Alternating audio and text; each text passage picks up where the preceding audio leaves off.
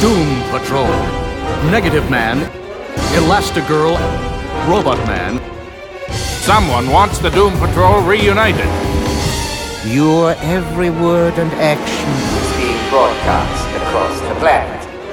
Now, Monsieur Mana! Well done, my Doom Patrol. Well done. It is too late for you, Calder. Your beloved patrol is doomed. Hello and welcome to Waiting for Doom, the world's greatest Doom Patrol-related podcast where each and every episode we talk long and lovingly about our favourite superhero team, the mighty Doom Patrol. We certainly do, and I'm Paul, and you can find me on Twitter at reading_Hicks. And you can also get in touch with us at waitingfordoom.com, which is our fantastic website with pics and stuff and links and things and... So much stuff, yeah. Food. No, it doesn't have Wait, what? We've branched out. And you can send us emails to waitingfordoom@gmail.com, and we are on Facebook, and all of our episodes available on iTunes, Stitcher Radio, Spotify, and Podbean.com. Indeed. And yes, hello, I'm Mike. You can find me on Twitter at AvantGarve. You can also find on Twitter our sentient show account. He is Wilfred. He's at WFDpod. G'day, Wilfred. How are you? Hello, humans. Rightio. Okay. And so, Paul, how have you been since we last had a Waiting for Doom episode? What have you been up to? Oh, so much stuff that I cannot remember because of old age and deteriorating brain capacity. Oh, that's unfortunate. I went to a comic sale yesterday. It was really cool. I was in Canberra and I went to D's Books and Comics, which is my favourite comic shop in Canberra. Mm-hmm. And they were having a Leap Day sale because it was the 29th of February. Yes, it was. And, I was totally unprepared. You know when you walk in and you go, and then you're overwhelmed with options and you suddenly don't remember what you want or anything. Yes. Yeah, so I hadn't picked up, it wasn't on my pull list, I hadn't got the last few issues of Wonder Twins, but I managed to get the last 4 issues for $2 a piece, which was quite a save. Yes, indeed. Wow. It's a saving of $600 or $700 if I know our exchange rate correctly. And I did pick up the latest issue of the Suicide Squad, the new Tom Taylor, Bruno Redondo Suicide Squad. So I got issue 3, and I haven't read any of them because I've been doing my Doom Patrol due diligence homework, etc. So. Excellent. Wow. Okay. Yes, but exciting times. What about you, Mike? What have you been doing? I've been very busy as well. I've returned to work. I've been back at work officially after my 6-week break. I need a holiday to get over my holiday, and I need another holiday already after being back for a week and a half. So that's been fun. Our youngest turned 14 this week. So yes, we officially have 2 teenagers in the house now. So that's interesting. So he's been enjoying his weekend by doing very little. So, as one wants to do on their birthday, as little as possible. And I did a bunch of reading. I finally got caught up on my pile of shame in terms of comics. I got through a stack of Terrifics. So I'm through their Year of the Villain type stuff that was going on there with Bizarro and his team of the Terribles. So that was good fun. I'm still amazed that I love the Terrifics. It's such a fun team book. But every issue that comes out, I'm like, man, I'm surprised yet really glad that it's still going. Because it's one of those fun books that you just think, they could be gone at any minute. But I'm glad. Why isn't this cancelled? Yeah, exactly. And I got through a year's worth of Wonder Woman comics. Finally. Whoa. Yeah.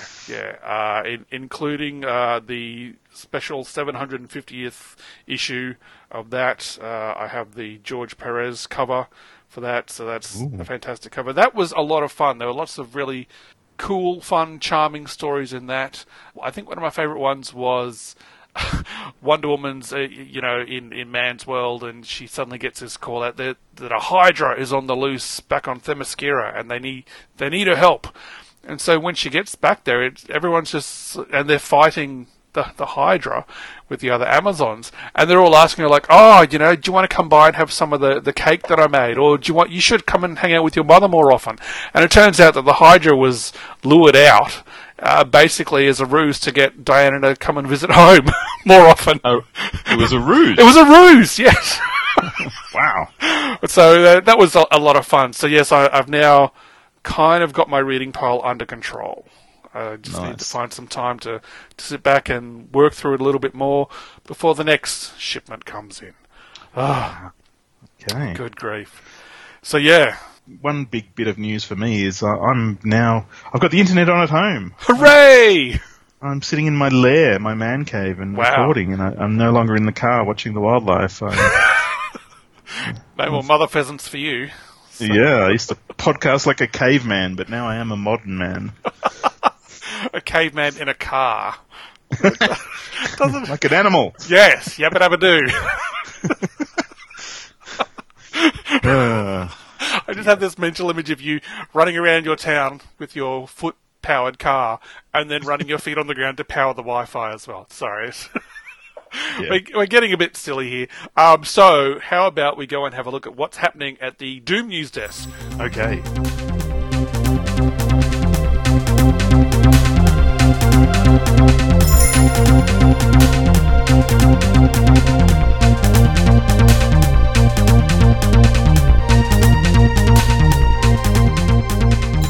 Okay, if we look at the Doom Patrol news, there's a plethora of news. There's an abundance. There's we are spoilt for news. There's news in piles around the place. I tripped over a big pile of news on the way in here. Careful. You'll do yourself an injury. Waiting for Doom, we've got piles. That's our new Can it not be? Well, yeah, all right. We'll workshop it. Yeah. Yes, the first bit of casting news, there is a new person cast in the Doom Patrol Season 2 show, and that is Roger Floyd. Roger Floyd, an actor who I'm utterly unfamiliar with. Same. Yep, I wonder if he's related to Pink, but maybe not. But he has been cast as Red Jack. Red Jack, which is, if you know your Doom Patrol comics, then Roger Floyd playing Red Jack indicates that we're going to get some butterflies and... I don't know what the story about, because in the comics it's about Lodestone being kidnapped by Red Jack. Someone who thinks Red Jack thought he was both God and Jack the Ripper. So, yes. He was big on the butterflies. He had a thing for Rhea. But I don't know how they're going to work that in. Considering Rhea's in the old superheroes person's home, I guess we'll call it. Yeah. Yes. And of course, once you cast an actor or something, you get a lot more options than you do in the comic, where you just basically had a designed person talking, without any real face. So we'll have a real face on this one, so that'll be different. The other big bit of news, we got the spoiler at the end of season 1 that Dorothy was joining the cast. We saw her from behind, but not the front. Mm-hmm. And the front of her will be played by Abigail Shapiro, a young lady. So yes. Now, so that's... There have been some photos of her on the set, but not without any sort of makeup or, I guess, prosthetics applied to her face. So it's going to be interesting to see whether they leave her as is or whether they change her appearance somehow. I'm hoping they change it somehow. Yeah. I think they'd have to. Yeah, maybe they will. But we'll have to see what happens there. And... finally, in the last bit of Doom Patrol news we've got is the behind-the-scenes people are talking about plans for Season 3 and 4. So, that sounds very optimistic and hopefully will be a reality for us. Yes. Because they could definitely go a few more seasons. It's just... They could. It's just going to be interesting to see... Look, we might even see... we may even see Grunt on the screen at some point. You never know. Yeah. Because we'll have to roll out the Doom Patrol bingo cards again as the Season 2 nears closer. Yes. So maybe we can come up with some more bingo to go with that. So. Yes. Bingo. That's a lot of news about the TV show. Any news about Doom Patrol, the comic itself, though, Paul? Yes. I was alerted by one of my minions recently. I'm a minion now? Wow. Thanks, partner. just wait in your kennel till I need you. Wow! Oh my god. We're going to have words after this, my friend. Yes, the final issue 7, has been resolicited. It's pushed back to the 8th of April now. So for a while it was sitting on the 1st of April, which was unfortunate. Now it's on with the 8th of April, which is also more unfortunate. But anyway, and the solicitation, it's by Gerard Way, Jeremy Lambert, with art and covers by Nick Derrington. Nice. Yeah, and it says, everyone needs to be held like a baby. Bundle yourself up, slide into the loving arms of a friend, and strap yourself in for the thrilling conclusion to Doom Patrol Weight of the Worlds. And it's a recommended $3.99 comic for mature readers, but we can read it. Because we don't care. We don't. We don't play by society's rules. We don't. Nah, we're our own thing. And we're stuff. A white-hot rocket of free expression. Yep, that's us. And in other news that provided by my trusty minion, the Doom Patrol Weight of the World, it's now a trade paperback, definitely, and it's $19.99, and it will be shipping on the 18th of August, 2020, in the future. At this stage. Yeah, and I think every box will come free with the coronavirus at this point. Wow. As an incentive. Yeah. Incentive? What? Oh. The sooner we all get it, the sooner we can get over it. Right, anyway. Okay. That's one form of logic, sure. Yeah. But apart from that, the only thing I'm confused about is the ticking noise that I hear. The ticking? What, that ticking you can hear, Paul. Come on, you know what it is. It's the Doom Clock. Oh. Yeah. Again, seriously. Doom Clock. Minion. Oh, you son of a bitch.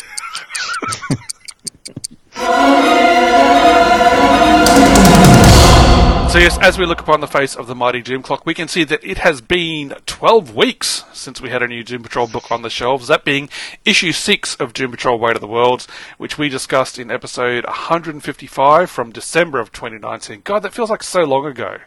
It is. It is. Now that, it's March now. Anyway, issue 7, as Paul said, the final issue of this volume is, at this stage, rescheduled and has been pushed back to April the 8th of 2020, which is another 5 weeks away, with the trade paperback, apparently at this stage, so far, unless it changes again, due for release on August 18th. So, Paul, with that out of the way, are you ready for the This Week in Doom Patrol History guessing game? At this stage. At this stage you are? Yes? Yes. Okay. Yes. Here we go. I'm rolling the 8-sided Doom die. And, you're getting 6. Oh, nice. 6 guesses. All right. So, question the first. Is it a Doom Patrol issue prior to 1978 or after? One moment, please. Ooh, that's telling. It was prior to 1978. Oh, okay. Good. Is it perchance a showcase issue? It is not a showcase issue. Is it a digest? It is not a digest. That's half your questions gone. Okay. Is it... Alright, well, okay. Is it a Doom Patrol issue? It is a Doom Patrol issue. Okay. And that's 4 questions. Yes, you're on to question 5 now. Is it an issue full of reprints? No, it is not. Okay, it's Doom Patrol 115. It is not. It is Doom Patrol 87. So you were kind of close.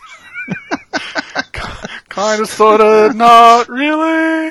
Not really, no. No. So going on sale for US 12 cents on March 5th of 1964 with a cover date of May of that year was issue 87 of Doom Patrol Volume 1. That issue was brought to us by Arnold Drake, Bruno Premiani, Bob Brown and Murray Boltinoff and featured 2 stories, The Terrible Secret of Negative Man and Robot Man Fights Alone.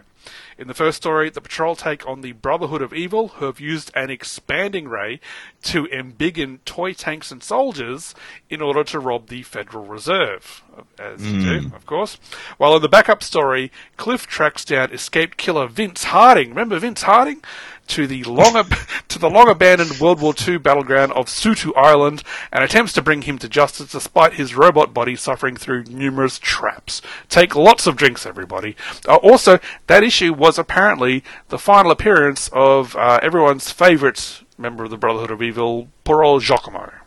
Oh. Yeah, that was, Okay. he was not long for this world. Poor Giacomo just vanished.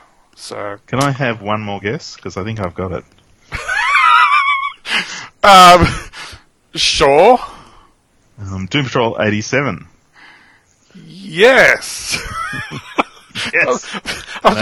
Did you just black out completely in the last couple of minutes? You might want to let me edit this episode too. No. So we covered that issue all the way back in episode 9 from February of 2015. Jeez, almost 5 years exactly, but not quite. And you can find that in the Doom dossier for Volume 1 over at waitingfordoom.com, and that is it for the Doom Clock this week.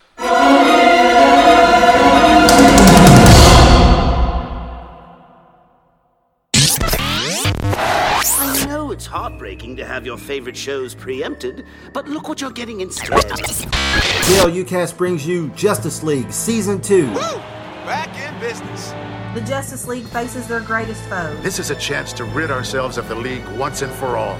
Darkseid, Brainiac, Dr. Destiny, Lex Luthor, Amazo, Vandal Savage, Eclipso, the Joker, Harley Quinn, the Royal Flush Gang, the Secret Society of Supervillains, and themselves. JLUcast Season 2 available on iTunes and Apple Podcasts and at fireandwaterpodcast.com. Always have to be the hero, don't you?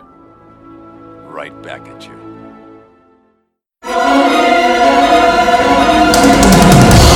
And now it's time for the Doomsplaining segment of the show, where we look in depth at a couple of Doom Patrol issues. This week we are going back to Volume 5, covering issues 14 and 15. Paul, please kick us off with issue 14. Okay, now in order to understand this issue, we need to have a previously in the Doom Patrol segment, which I will now usher you into. Please step into this darkened room. Ooh. Okay, sure. Yep. All right, close up the curtain. Okay, yep. Beautiful. So during the Blackest Night event, Niles Calder, a.k.a., which stands for also known as, the Chief, had an unpleasant encounter with his ex-wife, Arani, who also happened to be dead at the time. This resulted in involuntary removal of both his already crippled legs at the knees. Ritafa, a.k.a., which stands for also known as, Elasti-Woman, in fact I'll call her, finally confronted her ex-husband, Steve Dayton, a.k.a., which stands for also known as, Mento, about his history and ongoing habit of mental manipulations and violations. In the face of another unwelcome intrusion into her mind, she snapped, grew to giant size while grabbing Steve in her hand with bloodlust in her eyes. As for what else has been going on, newest team member Ambushbug will fill us in.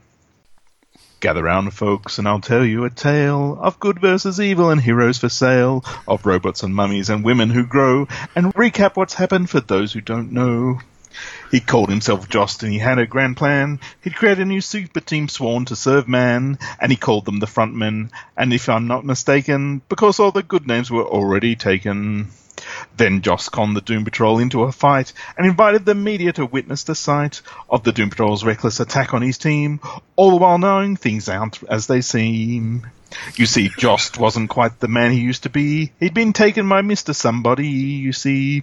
Once Mr. Nobody when Grant was the writer, now a corporate shark and distinctly much whiter. And Rita confessed to her shame, though deep down she knew that the Chief was to blame for bringing her back to life she once knew as 124 pounds of moist goo. And there are things that I've not touched on, well, maybe a few. Well, it's only 6 panels, what more could I do? And if you're reading this while in the store, thanks for the support, cheapskate.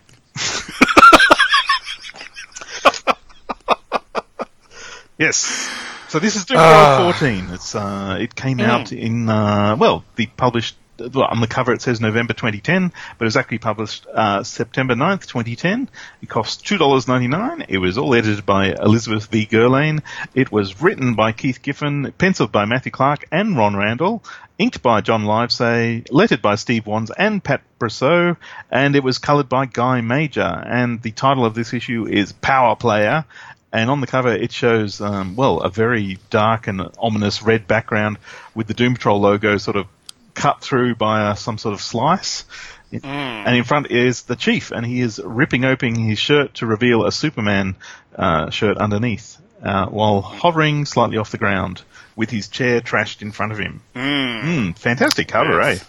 Yeah, and it says Super Chief. Super Chief. And he's a Super Chief, he's Super Chief, yow. No. Sorry. It's the all singing episode, this one. Yeah, it is, all singing. Anyway, so what happens inside this issue? I will tell you. Thank you for asking. Cliff and Father Rocky Davis, former member of the Challengers of the Unknown, now minister serving the team, are walking along the beach talking about the ongoing morale issues of the Doom Patrol. Their progress is interrupted by the distant appearance of giant Rita flinging her ex-husband through the air. Cliff does a mighty leap and intercepts Steve, allowing them both to splash down in the ocean, mostly unharmed. Rocky runs to Rita, where she shrinks, horrified that she may have killed Steve, and he comforts her as she sobs in despair. Ulan Island Security Chief Blanca tracks the incident, but doesn't send a security team to just detain Rita. She believes it's unlikely that Steve will press charges. In his lab, Niles reviews recent recordings of his team he has surreptitiously made by a hidden camera in Cliff's chest. The team are drawing closer together, bonded by their trauma and shared contempt for him. He enters his private lab where he discusses the developments with his personal AI, Millicent. He is losing control of the team. They are ungrateful, and what's worse, they have been unable to protect him in recent skirmishes such as the Blackest Night incident and against Mr. Somebody. He then discusses with Millicent the risks and merits of his experimentation with a Kryptonian that he has recently captured from recent developments with New Krypton. You can refer to recent episodes of DCOCD for that. Episode 35 or 6? Anyway, despite the 4.9% chance of fatality, he decides to execute his plan and activates an energy coupling between himself and the semi-dissected Kryptonian. Power surges into his body, and his lab explodes, blacking out the entire island.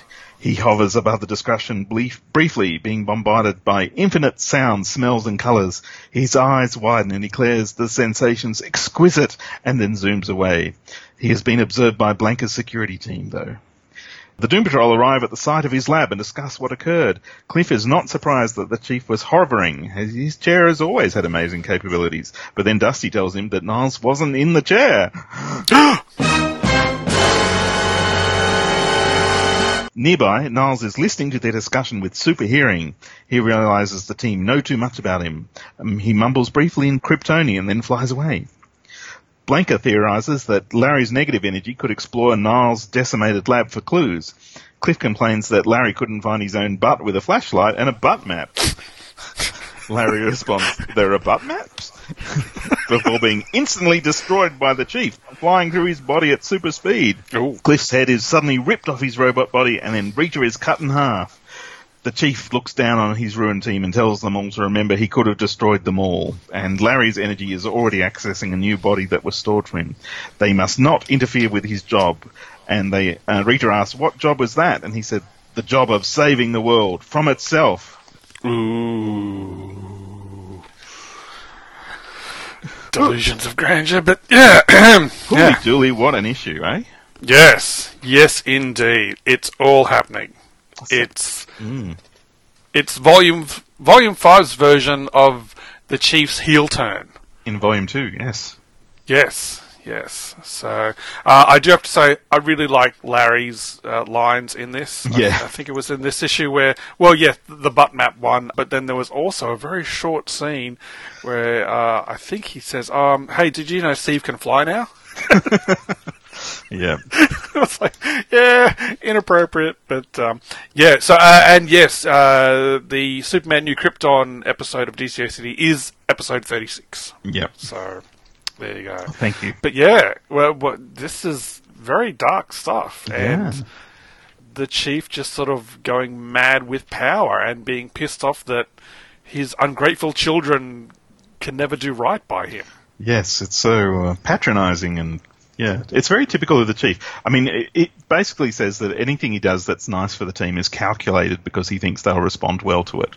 So all his interactions with the team are exactly on his terms, the way he wants them to. And he is an awful manipulator. And on top of this, you've just had Rita sort of recovering from her manipulations from Steve Dayton, her ex-husband, with his mental powers. Yep. Yeah, so this is, the Chief is out of control. Yeah. But one thing I really did like, when the team are talking to each other and the chief is spying on them, they're all talking about how they've all got each other. And then I love that Bumblebee says, "Can I get in on this?" And someone says, "Little girl, you were never out of it." So they really confirm that she belongs with the team, even though as far as real estate on the page and stories, she doesn't really get her space, does she? No, she doesn't do a heck of a lot in this run. And either it is glossed over or I've just forgotten how she even ended up there, being part of the team. It was just like she was just there. It's like, oh, okay.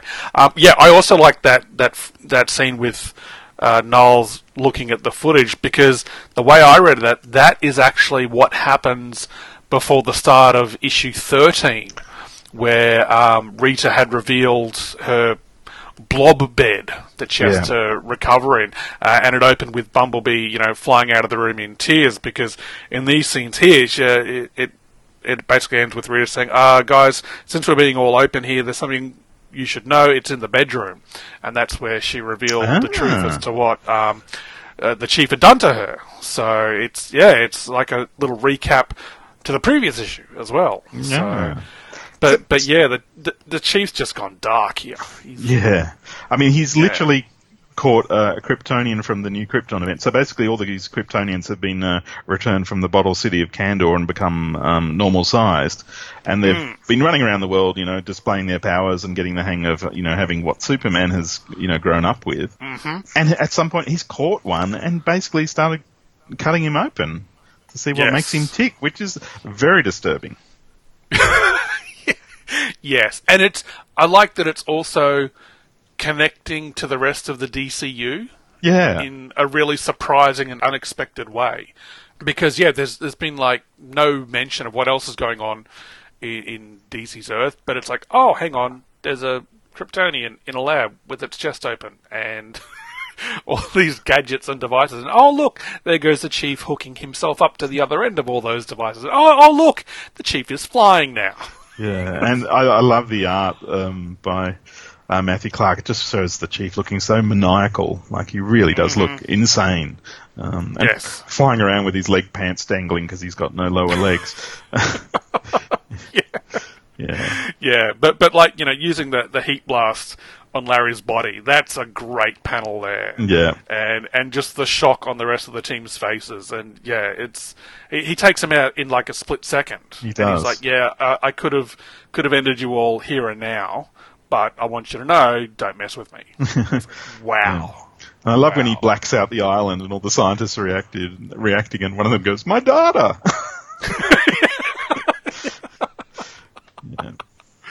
Yeah, but of course they all know it's something to do with Niles and his band of freaks. Yeah. So, great issue. Volume 5 is so good. It is. Love it. And it's got a density to it that it really rewards you if you reread it. I mean, the structure of it isn't, super easy to digest, so the more you read it, the more you see how it connects. Yeah. And I should point out, this issue was never collected in trade. This was the last volume of trade was solicited but never came out. So this would have been the first issue of the last volume of the collections. Yeah. But, I mean, I am fairly optimistic that, as with all things Doom Patrol, they're going to reprint this. So it wouldn't surprise me. I mean, I think they need to get more stuff out there with the new season on its way at some point this year. So there's the Bronze Age Omnibus now, which collects everything by Kupperberg. Yep. Including the pre-Doom Patrol comebacks, and we've got the Silver Age Omnibus, and there's the Morrison Omnibus. Yeah, so more Doom Patrol, please. And yes, please. There is a John Byrne Omnibus, but Yep. I'm thinking that could be a very good wedding present for you from me. Are you now? Right. Okay. Okay, first minion comment, and now threatening this with the... just making some notes here. Oh, no, don't thank me. No, funnily enough, I have not. You're worth it. Oh wow, okay. So what else have we got to talk about here today? Let's talk about issue 15, the very next issue, which is titled A House Divided. Pretty much the exact same creative team on board this one. Written again by Keith Giffen, penciled by Matthew Clark and Ron Randall, inked by John Livesay and Matthew Clark, lettered by Pat Brosseau, colours by Guy Major, with a cover by Clark and Major. It was edited by Simona Martore and Elisabeth v. Gehrlein, and on the cover it shows the team looking a bit in distress as Super Chief flies above them. He's holding a half a robot man by a falling apart arm as Rita is reaching out for him. The Chief has just got this evil grin on his face and red glowing eyes, and yeah, it's not looking good for our team. Can I say, he looks a little bit like evil Colonel Sanders. Yes, he does a bit, yes. Yeah, well, I can't get that image out of my head now. Anyway, diving into the issue, Oolong Island President Veronica Cale has been brought up to speed on the Super Chief situation, with one of the science squad confirming that Niles Calder discovered a way to transfer traits that give Kryptonians their superpowers when exposed to yellow sun radiation. Cale's security chief Blanca tells her the patrol is still recovering from the chief's attack, to which Cale demands that they be nationalised and then sent to the operations centre. Meanwhile, in Antarctica, Niles is congratulating himself on removing all the weapons in the world from their owners and dumping them in massive piles on the ice shelves, in a mere 5 minutes, 38.7 seconds from start to finish. And he wonders why none of the other heroes haven't been able to accomplish this. Before any other so-called protectors of humanity can arrive to undo all his good work, as he says, Niles decides a preemptive strike is in order and flies off into the distance. Back on Oolong, President Cale is getting Robot Man, Elastigirl, and Negative Man brought up to speed. Niles has murdered a Kryptonian on Oolong Island, and so she's nationalising the patrol during this time of crisis, as per her arrangement with the Chief, the very man she now wants the team to bring in. One of the security agents in the operations centre announces that Niles has been located in Manhattan, where we learn that he's addressing the United Nations. And floating mid-air before the UN General Assembly, Niles lays down the law, listing the failings of the United Nations and how he won't tolerate them any further. Partway through his speech, he appears to speak in Kryptonian before telling the Assembly to choose wisely, and then he flies off straight through the ceiling. Back in the Oolong Ops Centre, our heroes have determined that Niles must be headed towards the nation of Bialya, and with the science squad member on hand, that the procedure the Chief did on the Kryptonian may have transferred more than just powers. Getting annoyed, Veronica Cale demands to know what plan they've got ready to take him down, to which Cliff replies they'll have a plan as soon as she lets them see whatever contingencies she has available for taking down Superman. When Veronica gets defensive, asking what makes him think she has such a thing, Cliff cuts her off with the words Black Adam. Ooh, snap! That's that's a nice little verbal slapdown and a nice callback to the 52 event. Go Cliff. Soon enough, the team are face to face with the Chief. Ambushbug has teleported onto Niles' back as he zooms across the ocean with a "get along, little doggy," and steers him towards the rest of the team. Negative Man zips through Niles' body while Cliff disorients him with a blast from a soundwave gun, giving Rita enough time to grab him from the air and throw him into a nearby building. Unfortunately, this still doesn't slow Niles down, and he flies towards them, ignoring the missiles that Cliff has launched from his back of his new body. Soon the Chief has Robot Man pinned to the ground, ripping both his arms off and decapitating him again. And it's at this moment that the AI Millicent speaks to Cliff in his head, asking if he has more than an ear imbalance planned for the Chief. Negative Man puts his energy being into Niles' body, causing some pain, and Elastigirl slams the Chief into the ground. But again, it's pointless. Super Chief flies up right through Rita's hand, blasting her in the face with heat vision, and demanding Larry leave his body, otherwise the next blast will incinerate her. With the team in disarray, and as Niles begins to fly away, Millicent suggests to Cliff, as he's still the only one who can hear her, that the team distract and provoke the Chief, as he's suffering a neurological malfunction due to stimulus overload. Cliff relays the plan to Larry, who calls out to Niles, Dad? The Chief stops and turns back and begins telling them all how difficult they were, despite him giving them everything, giving them a purpose after their separate tragedies. As he continues monologuing, he picks up Cliff's head and begins to crush it, when Cliff suddenly says, "By the way, this was all Millicent's idea." A stunned Niles repeats her name, then collapses. Millicent then speaks to the rest of the team via Cliff's head, and she reveals that she used rapid light subliminals, courtesy of Cliff's optics. She effectively turned the Chief off neurologically. Unsure as to how Millicent even got into Cliff, or how long Niles will stay down, they have Ambush Bug teleport them back to Oolong to wrap things up. And back on the island, President Kale is briefed on what's happened, and she has Niles placed in a very secure-looking, technologically built casket, while also demanding Millicent be loaded into a secure system because she doesn't want some rogue AI going through Oolong's networks. Larry retreats to his favourite pier, fuming over the Chief's claims that he was always his favourite, unaware that a pelican is watching him from the bushes nearby. In Cliff's bungalow, he gets settled into his final remaining body, while talking with Rita and trying to make sense of everything that's happened before getting her wound seen to. And in an undisclosed location, the comatose Chief, secured in the metal casket, is placed within a vault, as the reader is shown excerpts from his personal journal. An early entry lamenting the loss of his legs, a later entry reflecting on his formation of the Doom Patrol, and a final excerpt full of bitterness at the team's anger towards him, and their accusations of him being the cause of their separate tragedies. Niles Calder only hopes that one day they will come to understand that a parent should never outlive his children. Ooh, what did you think of this one, Paul? Oh, it's amazing. It's amazing. Yeah. What an issue. Yeah. Yeah. It's the fridging of the Chief, in a way. Pretty much. Yeah, because I can't recall, because it's been so long since I've read any of these issues, but I'm pretty sure that's the last we see of Niles Calder in this volume. I believe you are correct, my friend. I don't think he comes back at all in volume 5. Which was just like, I mean, I'd forgotten that it happened. I'm reading it, reading it for this episode. I'm going, whoa, that's right. He's done for.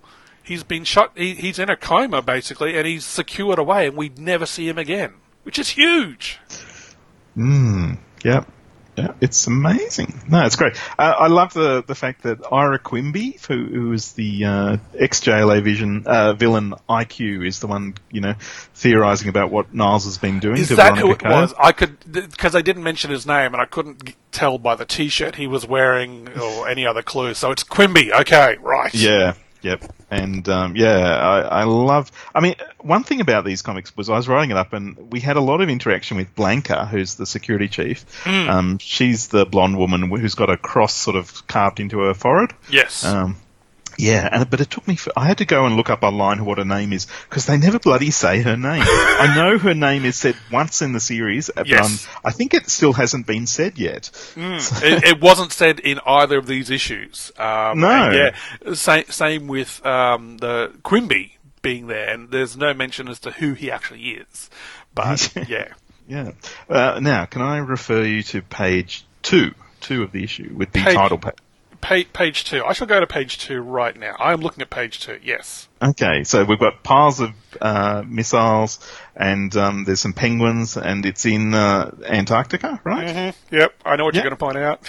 Yeah, what's it say on the ground there, behind the Doom Patrol words? It's got the sign for the Justice League Antarctica on the ground. It does!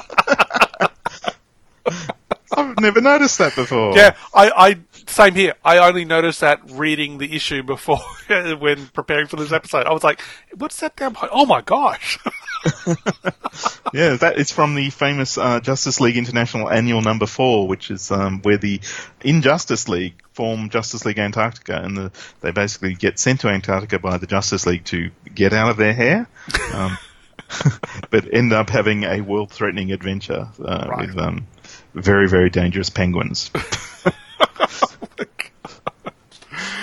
Wow, yes. Nice little callback to the rest of the DCU. Again. Yeah. And coincidentally, I did get J.M. DeMatteis to sign that issue for me, and I told him it was my favourite issue of the Justice League, and he said it was his as well. So, nice. Yeah. Fantastic. Nice. Yes, but I I really love seeing the team acting as a team in this, where like Ambush Bug teleports onto Niles' back, which is enough of a distraction to begin with. But then Cliff's got the sonic gun to give the Chief an ear imbalance to throw him off, and then Larry's zipping through his body, and then Rita's grab. It's like they were a cohesive team for a change. They're actually all working together, and that's not something we've seen a lot of in Volume 5. Yeah. They've kind of come together as a team in the last moment, but this was like, okay, we've got a plan, we know what we're doing, let's do it. Unfortunately, the Chief is Super Chief and has Kryptonian superpowers, so it's kind of all for naught, but, they, with the help of Millicent. Now, Millicent, I don't think we've had any hints of her before these two issues at all. No. Millicent first appeared in the last issue. Yeah. At the same time, we discovered that the Chief had a Kryptonian. There was no hints of that either. Yeah. So it's very Keith Giffen that this plot just comes out of nowhere, and it's suddenly, whoa. Yeah. It's hitting. I mean, you think about it. It's such a big deal. This is the issue where the Doom Patrol fights the Chief. Yeah. They've never got to do that before. I mean, in Volume 2, he revealed himself as evil, and then immediately had his head ripped off by an android. So yeah. So yes, this is a great story in this. You're right. The fact that it comes out of nowhere, and it's like, the Chief has always had grand designs on how he thinks the world should be, and what better way to implement that than giving him, Kryptonian superpowers? It's like, what? Yeah. And then he immediately goes Superman 4 Quest for Peace on the world. Yeah, and I just love the way he's like saying, the speed and the power I've got going for me, and look, I've got all the weapons here in the Antarctic in less than 6 minutes. It's like, and why has no one else done this before? I bet they're going to come. He's just so full of himself, which is so Chief. It's so well done. Not an ounce of self-doubt is there. No. He's very confident. Very, very confident. But yeah, it's I love Volume 5. This is another standout storyline here, and just the fact that they get to take on the Chief and then put him away. It's just huge. It's so huge. Wow. Yeah. Great issues. If you want to read them, they are on Comixology, or on the DC Universe app if you have that. Yes. So, yes. But yes, we're slowly but surely getting ever closer to the end of Volume 5. So we're only, 7 issues to go now? So something like that. Yeah. Plus a tie-in issue. Oh, yes. We've got some Secret Six stuff to come up as well. So, yeah. But, so if you haven't read Volume 5 before, please go and track it down. You will not be disappointed. Yeah, no, it's a beauty. It's a beaut. It's a beaut. It's a bloody beaut. Yes. So, you think we're all Doomsplained out? I think we are today, yes. Excellent. And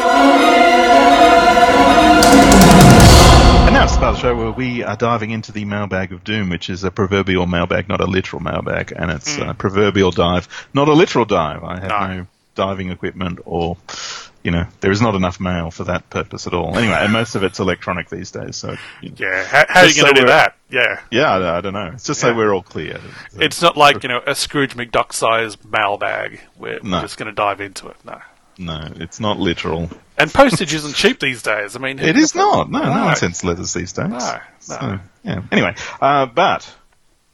Where were we? Okay, we did ask people the question of the week, and we said, who's your favourite? No, I said, what's your favourite Streetwise comic character, story, or arc? And, we put it out there to people, and they came back at us in droves, and we heard from Martin Gray, and he said, Luke Cage, especially when written by Mary Jo Duffy. Ooh, nice. Okay. Sweet Christmas. We then heard from Clinton at Coffee and Comics blog, and Clinton said, let's go with Tim Drake. Particularly, let's go with the 3 Robin minis that came out prior to his ongoing. Okay. Ooh, is it bad that I don't really like those minis? I think that Tim Drake really took off once he had his own series and ongoing. No, that you're more than entitled to that opinion if you did not enjoy them. I haven't read them, so I can't pass judgment. So, Yes, well, I guess this show does give us a platform to stay at our opinions. But Yes. it's not a diving platform into a mailbag. Oh, my God. Who else did we hear from, Paul? We heard from Doom Patrol writer Paul Kupperberg, legendary Paul Kupperberg, yes. who brought the team back in Volume 2 and before that. And he said, I'm partial to Adrian Chase, the Vigilante, and that's a character that he did extensive work with. Yeah, he wrote that from, I think, 85 to 88. So, Just off the top of your head, you know that? Yeah. It's called research, mate. Huh. We then heard from our friend Kevin, who this week his Twitter handle is WartHeckleInviteMe. Okay. And he replied with an image of Frank Miller and David Mazzucchelli's Batman Year One book. Nice. Yeah. I have not read that, so I'll trust Kevin's good taste. Do you think for the research maybe I could get my minion onto it? Anyway. We heard from Andrew Leyland. And he said he named some arcs, comic arcs. Arcs your friends about the comics you like.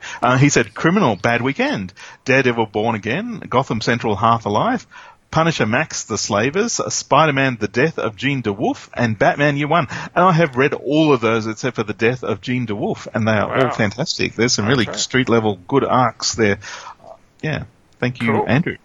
Nice, well done.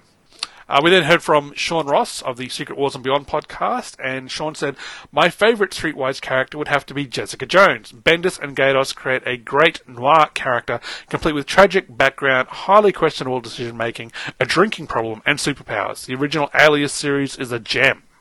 Nice. Absolutely. We heard from Frack, who's no-show Frack at the moment. I don't know why. He has no show. But he said Daredevil Born Again. There is no better Daredevil story. Wow. Okay, big call. Tend to agree. It's a really good one. Yeah. Tim Price chimed in with saying he has a wise guy answer, looking to see if anyone else said it. No, okay, I'm going for it. And he answered with Danny the Street. Oh, streetwise character. Well played, street Tim. level. Well played. Charming but deceitful. Then we heard from Jonathan Dye, Changing Shades. He's saying his Twitter handle is Winter Can Bite My Shiny Mental Ass. So, and he said comic marvels. So he's gone with the whole comic being marvel, the perspective being from the street level. Yeah, very good. And character Daredevil and story Daredevil Born Again. I'm starting to see some commonalities between these responses in this mailbag that I'm swimming around in. Figuratively, not literally. Come on, get it right. We then heard from Cameron Williams at Wasgo on the Twitters, and Cam replied with, Sesame Street is a pretty wise street. Not sure why you phrased the question that way, though. And he gave us an image of some art from Sesame Street. Whoa. And we had a response from Aaron Long, Juice005, and he chimed in with, weird phrasing, this is literally the only acceptable answer. Okay. Thanks, guys. Yeah, and you were on the social media about a Lego set of Sesame Street that's coming out. Yes, there's the corner apartment building with Big Bird's Nest on one side, and you can open it up and you can see Bert and Ernie's apartment and a bunch of other. It's like, wow, what? Wow. And I'm kind of like, I know I'm probably not the target audience for it, but there's a part of me that wants it. Yeah, every now and again a Lego set comes out, which is, the Lego equivalent of a G.I. Joe space shuttle to me. But geez, I'm tempted. Yeah. I think there's been a number of times I've lingered in front of the Disney castle made of Lego. Oh, right. Yeah. Yeah, I think with this one, it's hit me right in the nostalgia. Because I had a Fisher-Price playset that was similar to that when I was a kid, and except this Lego thing is much more fancier and has much more rooms and cool stuff. So, yeah. Anyway, who else did we hear from, Paul? We heard from Tim Price. Again? Deceitful but charming Tim Price. And he said, your friendly neighborhood Spider-Man, of course. And he highlighted 2 issues of Tom Taylor's Friendly Neighborhood Spider-Man. So, nice. Yeah. Nice. Alan Middleton chimed in with John Sable, Freelance. The Mike Grell character. Do you think the freelance offer is still available, or was it at the time? I would say yes. You know. Yes. So you get a freelance with every sure. John Sable. Yeah. That's what John does. He says, "Thanks for hiring me. Here's your freelance." Go jousting. That'd be fun. You could, yes. You know, although I would assume lances aren't that cheap, so you might want to joust carefully. You know, because I'm sure it's limit to one per customer. You know? Okay. You wouldn't just go, "Oh, Mr. Sable, sorry, I've damaged my lance. Can I have another one?" Wow. You'd think it'd be a bigger thing, all these freelancers that people get. Yeah. Yeah. Okay. We heard from Andy Leyland again. He said, Daredevil, if Spider-Man is done properly, as i.e. crime noir meets 90210, does he really mean 90210? That's what he's written. Then he'd win. Spider-Man meets Brenda and oh, God. Dylan and... Wow. Okay. Someone stole all the soda from the Peach Pit. Oh, no. Someone called Spider-Man. Wow, I know too much about that show. We then heard from KSCGSF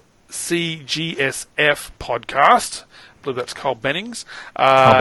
And Carl wrote, quality comics character named 711 from the early issues of Police Comics in the Golden Age. It was a very short run, but a perfect Golden Age crime noir comic. Cool. But no freelance. So not as good as that. No. You can only get those from John Sable, not from 711. Or 711. We heard from Craig R. McD, or Canadian Geek as he's known, and he said The Fade Out by Brubaker and Phillips. Did you read that one? I haven't read that one. I did read that one. I believe that's the crime one set in like 1950s Hollywood.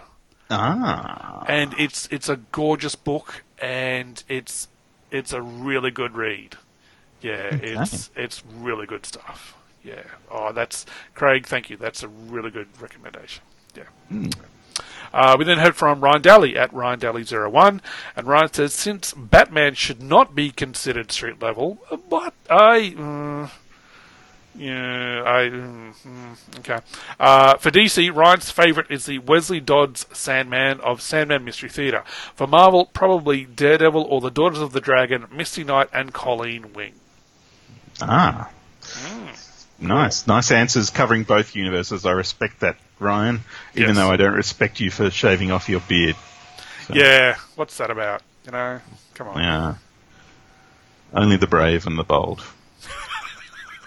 Anyway. The brave, the bold, and the beardy.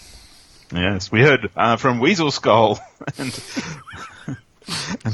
I've met Weasel Skull. He's a nice guy. Nice. And he said, I love Bendis' Alias. Do you know where I met him? Heroes Con. Yes, I've been to Heroes Con. Have you? So have I. Wow. Oh, wow. We must have just missed each other by a year or something. We then heard from Big Tim Styles, who gave us a bunch of answers. He said, for comic, he said Dear Editor by Ryan K. Lindsay and Sammy Cavella. Character, Cal McDonald from Steve Niles' Criminal Macabre. Story, Sons of Anarchy. And Arc, Captain America, Streets of Poison by Mark Grunwald and Ron Lim. Nice. Oh, some good choices there. Can you be more specific, Tim? We don't know which comics you're talking about. Yeah, I do like Dear Editor. That's great. We heard from Dr. Ange, and he said, the question. Which question? No, we want the answer, Ange. No, actually, I see. The question, especially in the O'Neill Cowan run in the 80s. Yes. Excellent. Good answer with the question, Ange. We then heard from Brian Gooney, who I don't think we've heard from before. Thanks for joining us, Brian. He's at NJ Paragon on the Twitters, and Brian's answer was, my favourite was Manhunter by John Ostrander. That's a good run. Cool. Nice. Yeah. It is sort of streetwise, and then it gets a bit space-wise for a bit. So. Okay, cool. We heard from Jared Driscoll on, this is Facebook, isn't it? And he said, the Yancey Street Gang from the Fantastic Four. Oh. See, do they actually exist? I only ever, heard them being referenced by Ben Grimm. I think they do exist. You do actually see a few members occasionally. Okay. So. Okay. Nice. Yeah. And then we also heard from Peter Watson on the Facebook page, and he said, Sergeant Streetwise from the 80s Eagle comic. Seriously, how could there be any other choice? Now, Sergeant Streetwise appears to be actors posing for photos to be taken and displayed in a comic strip style with word balloons and caption boxes all over them. And Sergeant Streetwise is undercover as a hippie to try and bust I think someone. this is technically called fumetti. That Right. style. Okay. There we go. Yeah. Wow. So there you go. Thank you for that one, Peter. And then we did get some feedback, a pile of it, which is relevant to the answer. But here it is. It's from Rob Kelly from the Fire and Water podcast. And he said, "Hey guys, enjoyed the show as always. Read the question of the week. I had many thoughts on this. I decided to rule all Batman stories out as it's a little too obvious to go to that well. So my answers are superheroes, Daredevil Born Again. Not only is it a wonderful Daredevil story, but it features cameos by the Avengers, and Miller and Mazzucchelli managed to make them work in this incredibly street-level story. Thor's single panel might be my favourite Thor moment of all time. And if you told me at the beginning of the Born Again storyline that Thor was going to appear, I would have said, no way, you're going to ruin this gritty story by having a Thunder God show up." That's what he would have said. That's what he says. Yeah. Non-superheroes, Somerset Homes by Bruce Jones and Brent Anderson, published by Pacific Comics in the 1980s. Somerset Homes is a wonderful, twisty, Hitchcockian tale about a woman who has amnesia and gets wrapped up in a murder plot. It's high fun, but drenched in atmosphere, and I can't believe it hasn't been adapted into live action yet. I've never heard of that. Have you heard of that one, Mike? No, I have not. No. Yeah, maybe he made it up. Anyway, and he said, "Thanks, Rob." And he said, "Thanks for playing my promo." And so, it's all right, mate. That's what we do. That is how we roll. Yes. Yeah. Yeah. So another vote for Born Again.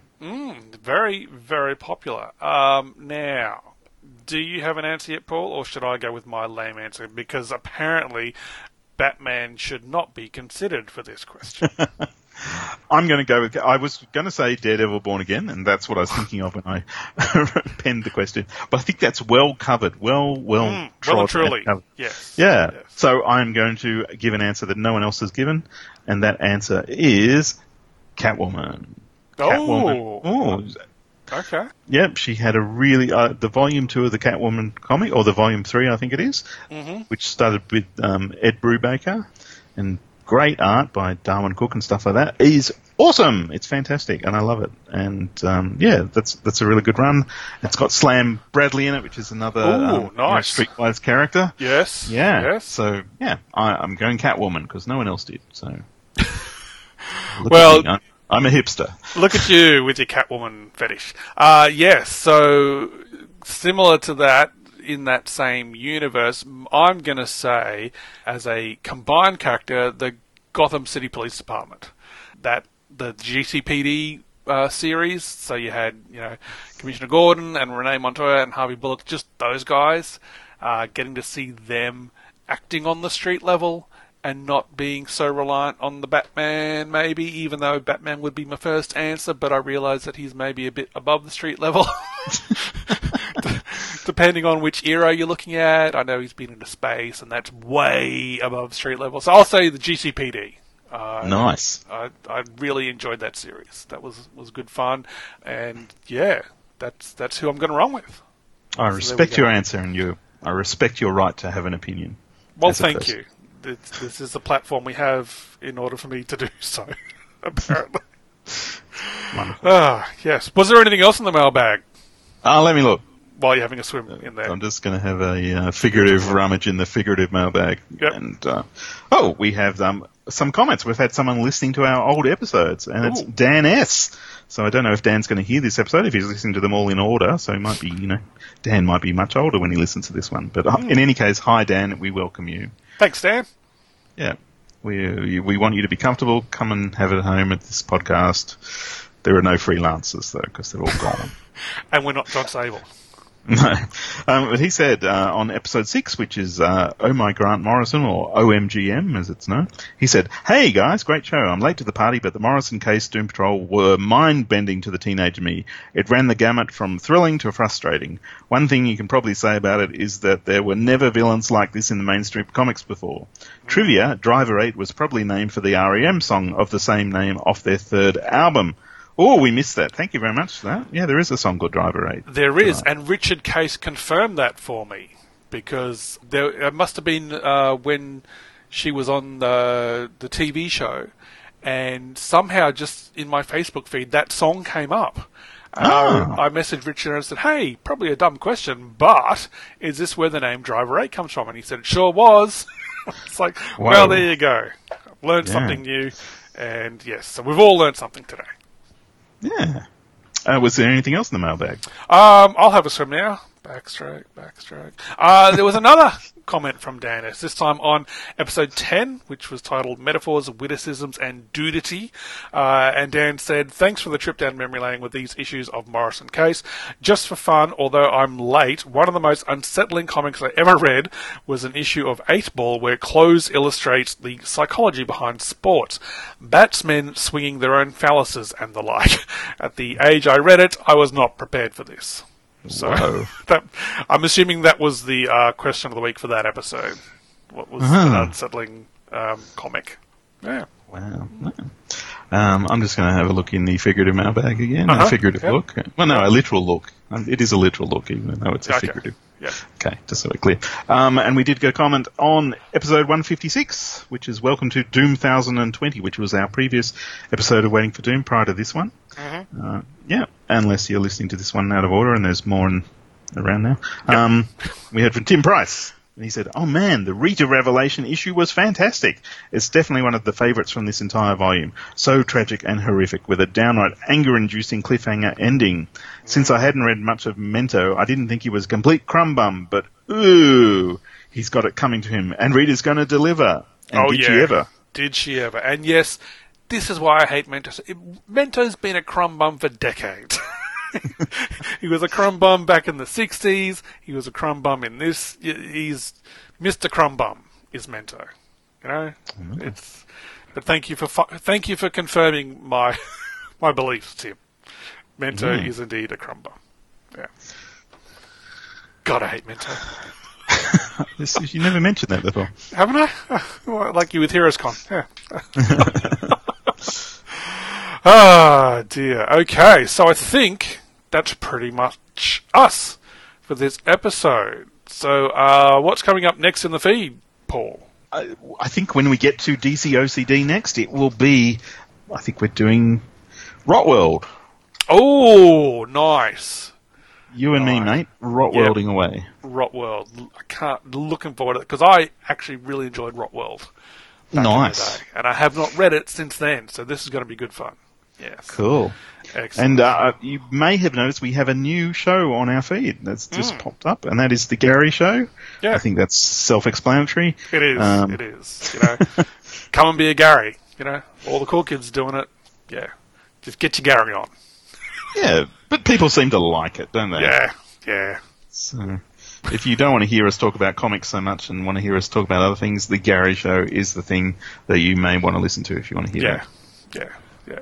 And then eventually at some point we'll be back with, I guess, more of Volume 5, seeing that Weight of the Worlds is a little bit further delayed at this Into stage. the future. It's very Doom Patrol Volume 6 the way it's approaching. Yeah, they were doing so well. They were doing so damn well.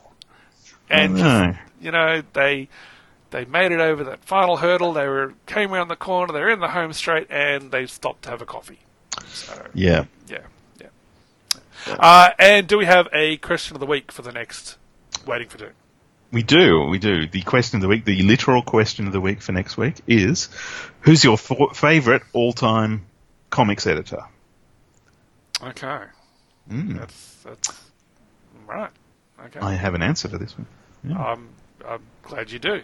I will need to think on this. Because there's a lot of comics editors out there, and they all do a good job. So, yes, okay. Thanks for that question. Focus on the technical side of comics that has now got me stumped. So, thanks, Paul. You're welcome. I might go and have one of my minions do some research for me. So, yeah. Do you want my minion to help you out with that? No, that's fine. That's fine. Thank you. That's fine. Anyway, if you'd like to get in touch with us, you can reach out via Twitter. You can say hi to Wilfred at WFDpod. You can email us at waitingfordoom@gmail.com. You can get in touch via the Waiting for Doom Facebook page or our awesome website, which is waitingfordoom.com. And yeah, as always, be good to each other, stay weird, don't be a crumb bum, and we will catch you next time for more Waiting for Doom. And there's no freelancers.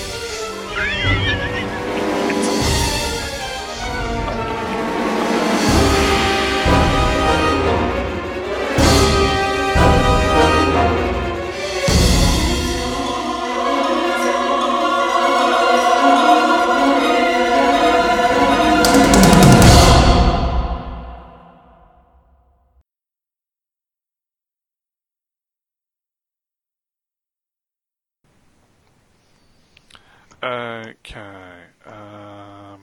I now need to take a short break and run to the toilet. So Okay. I'll be back very shortly.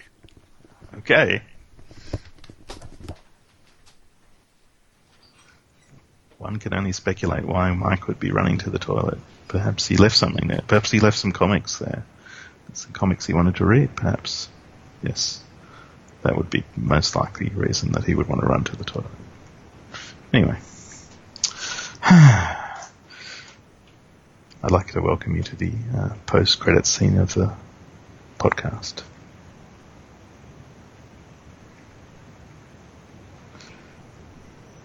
Did I tell you I had a redback spider on my leg the other day? I was at a petrol bowser in the Southern Highlands, and I was filling up with petrol, and I was going, what's that twitching around my sock? And I could feel something brushing against me, and I looked down, and there was a giant redback spider dangling there. What was that about a redback spider? Nothing. Uh-huh. Right. I'm sorry I'm an old man that had to run to the toilet. Okay, what am I looking up? I'm looking up Twitter and... It's a podcasting life, yo. Yo, yeah.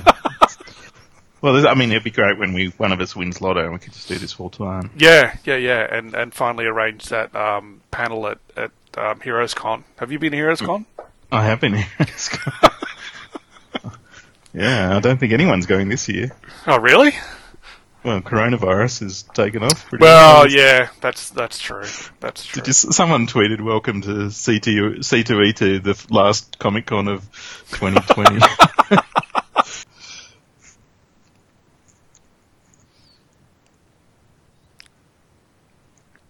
Are you going to read Tim's next one? Oh, I didn't think you'd finished. I had. Sorry. Yes.